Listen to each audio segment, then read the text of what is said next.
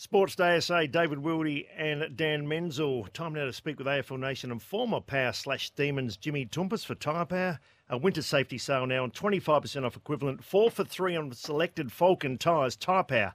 Get your free 5-minute safety check. Well, Jimmy called the game with us too. He saw the Crows and he saw the young defenders of the Adelaide Crows. They had a nice win on the weekend too, and he joins us now. Jimmy, how are you?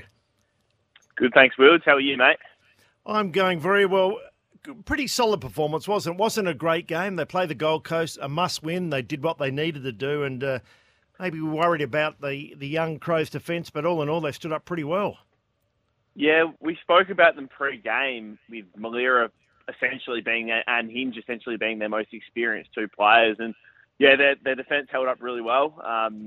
Kimbo kept reiterating the point of Jimmy Ball-Ace on his debut game, and he started really, really well with 8 touches in that first quarter, and he was a bit knackered after that. But nah, you're right. They just got what they needed to do to get done, and I think the first quarter was quite an attractive style of football, and then Gold Coast turned it into a bit of a slog post that. So Crows are a game out. They're looking pretty good at the moment.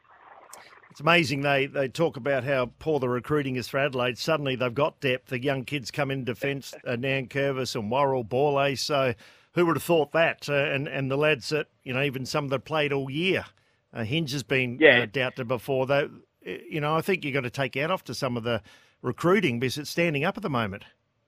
I completely agree. I was actually walking post-game and I saw Dean Brogan. We were talking about where's Jimmy Ball-Ace been all year, and you could put a blanket over a couple of those people, a couple of those boys, and you reiterated Mitch Hinge, who was outstanding and got my 3 votes on the weekend. He was by far and away the best player on the ground. So, yeah, Reedy might need some credit for that one. He's copped it over the last couple of years, but I think he's done well with a few of those younger guys. Yeah, and Toump, I think the other thing that probably stands up is the Adelaide form in the sandful. There's guys that we haven't mentioned in Crouch, in Keane, in Schoenberg, mentioned Worrell and Ball-Ace on the weekend. For those that haven't been watching the sandful, these guys have been playing some outstanding footy, not just the last month, but all season. Yeah, 100%, Dan, and we probably got first look at that a couple of weeks ago when they absolutely touched us up in the sandful, and they're players that were playing in the sandful sort of between that 22, 23 years old and 26. They have just been playing some really, really consistent football. Elliot Himmelberg's another one who has been playing some great football and probably very unlucky to not get a game. In saying that, he's probably behind Still Thought, Walker and Fogarty, who all deserve their spots in the AFL side. So, yeah, they've got some really senior players ready to go and like we said, very unlucky not to be playing regular AFL football. Talking about Taylor Walker, they say one-trick pony, but they weren't. I think you gave Fogarty a vote or right up there on the weekend as one of his best games for quite a while, and he looked like he was running on top of the ground, a big strong body, big presence, kicked a couple of goals, and I thought he played well. Yeah, I think he just missed out on my votes. I think I had to get Sam Flanders in there for the one vote, but I think in hindsight, Fogg was well and truly deserved of that one vote behind Crouch and Hingy. Yeah, Fogg was great. He's back to sort of that big presence. He's an absolute brute of a kid, and I wouldn't want to get in front of him as he's leading out. So, no, he was really, really good. Some of his contests, particularly early, were really strong for the Crows. So before we move on to the Power on the weekend, for Crows fans out there, Jimmy, do you see the Crows making the top 8 this year?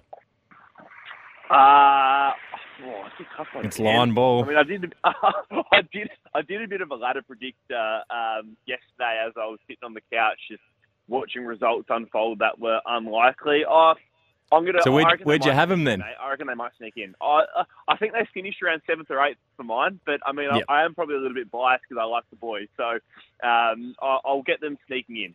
Hey, we might have the same ladder predictor because I've got them finishing 8th as well at the end of the home and away season. But let's get on to the Power. Your former club took on my former club on the weekend. The Geelong Cats got the job done over the Power by 2 goals. Port Adelaide, 4 losses on the trot now. Is it alarm signs and really concerning down there at Alberton? I wouldn't have thought so. I mean, 4 losses isn't ideal at any point of the year, and particularly leading into the finals. I think Kane Corns reiterated a point around that's probably a loss that you'd take in regards to having 2 laid out with illness, a couple of guys falling down later in the week with injury. going up against Geelong, who don't lose 2 in a row at home, and they go down by a couple of kicks, and they were sort of well within it up to their eyeballs late in the game. So I don't think it's panic stations just yet. They'll get a couple of boys back, you would have thought, this week. But, I mean, yeah, you have the starting midfield of Butters, Rosie and Horne-Francis in the form they're in. You're going to be in most games, I would have thought.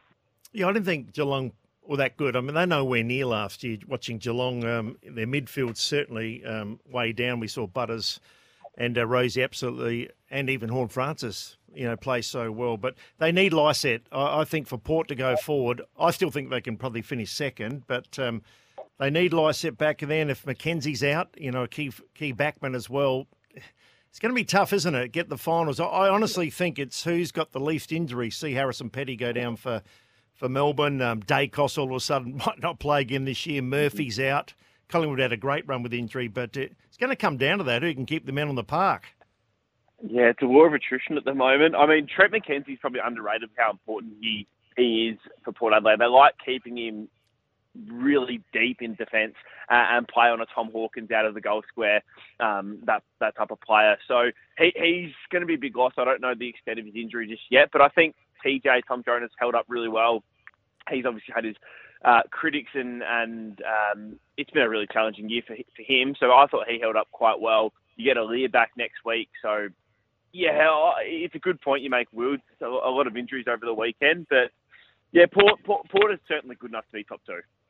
They certainly are, but they have a very tricky last 3 weeks that they have to navigate. GWS at home this week, who up until the weekend had won 7 on the trot. They got Freo away and Richmond at home. So, I mean, do you have them in your ladder predictor? Did you have them in the top two? Or I can't see them getting in the top two, to be honest, unless they probably go all 3 from them.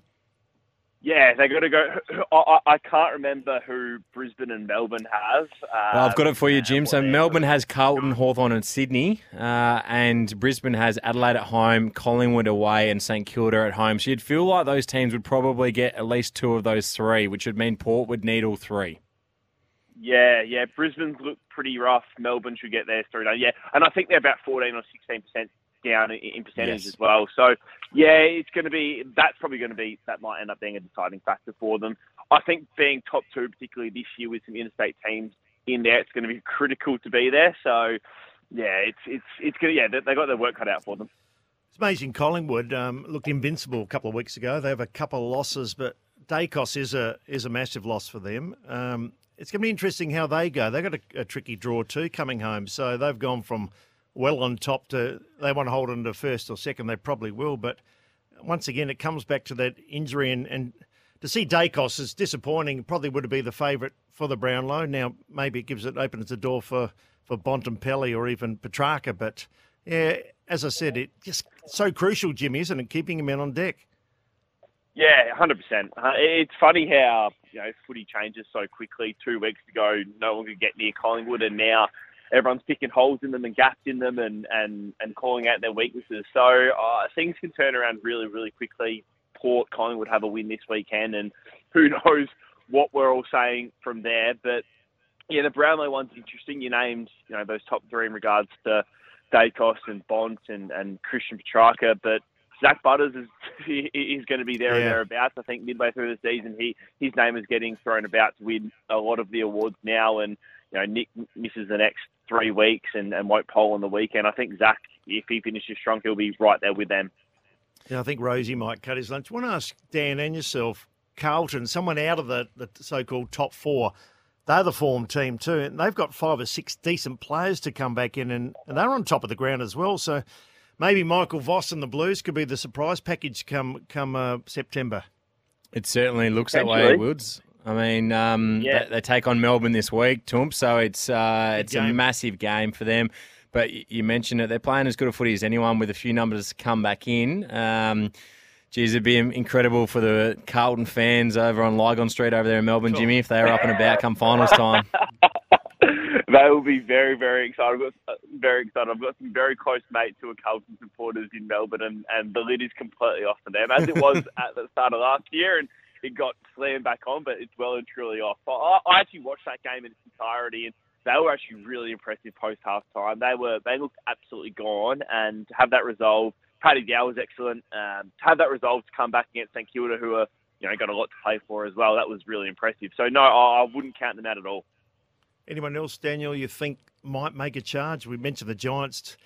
They're around the mark. Western Bulldogs are the one that I never really know what you're going to get. No, I think the thing is, you mentioned GWS is playing some great footy as well, and the Bulldogs is that sort of team. They did it back in 2016. They get a run on, and it's amazing what can happen. So it's still a pretty open year because of the points you both have made around the injuries. If teams get injuries to their key position players, it's going to make it tough, and it makes it pretty open because, again, you can get a team slide in even around 8th position with Geelong or the Giants, and they can do some damage. Yeah, I'm really bullish on the Giants. I don't know why. I definitely tipped them against Sydney last week and on the weekend, and Sydney obviously got them done. But I really like them. I think they're really exciting to watch. You mentioned Bulldogs as well. The 6 or 7 teams that you could easily match case that could go all the way. So, yeah, the next 7 weeks are going to be bloody exciting.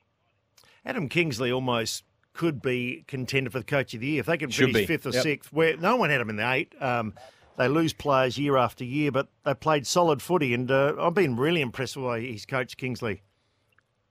Yeah, I am as well. I think some of the videos that were thrown around social media from the Giants early on, just the way he commands the group and demands respect. I love listening to him talk, and they're exciting. They're a really exciting team.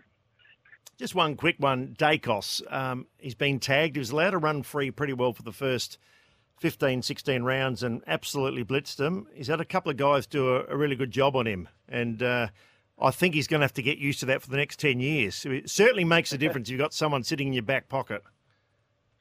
Yeah, I remember, and again, it probably depends on who that tagger is. Obviously, Sid McGuinness got Josh Kelly done a few weeks ago, and then he gets a job on Nick Dacos and obviously gets that tick there. But we saw a number of teams try and tag Nick Dacos throughout the year, and Fly consistently talks about his work rate and how fit he is. So you got to be bloody fit to go with him. But yeah, he's going to have to deal with it. He's so damaging, and I think if the club doesn't, put someone to him like Finn McGuinness does, they'll probably, it might be a team or collective effort to knock into him where they can or try and push him to where he doesn't want to go. So yeah, you're right though, Wills. He's going to have to get used to that. And just quickly, your boys done the Eagles? No chance?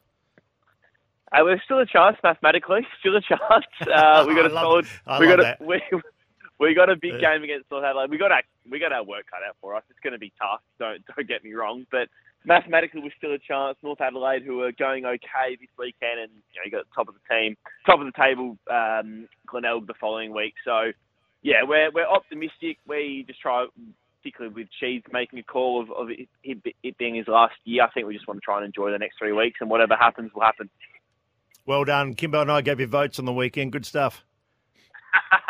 Thanks, Jimmy. You two looked after me. Jimmy Toumpas there. Thank him for his time. And, did a great job on the special comments too.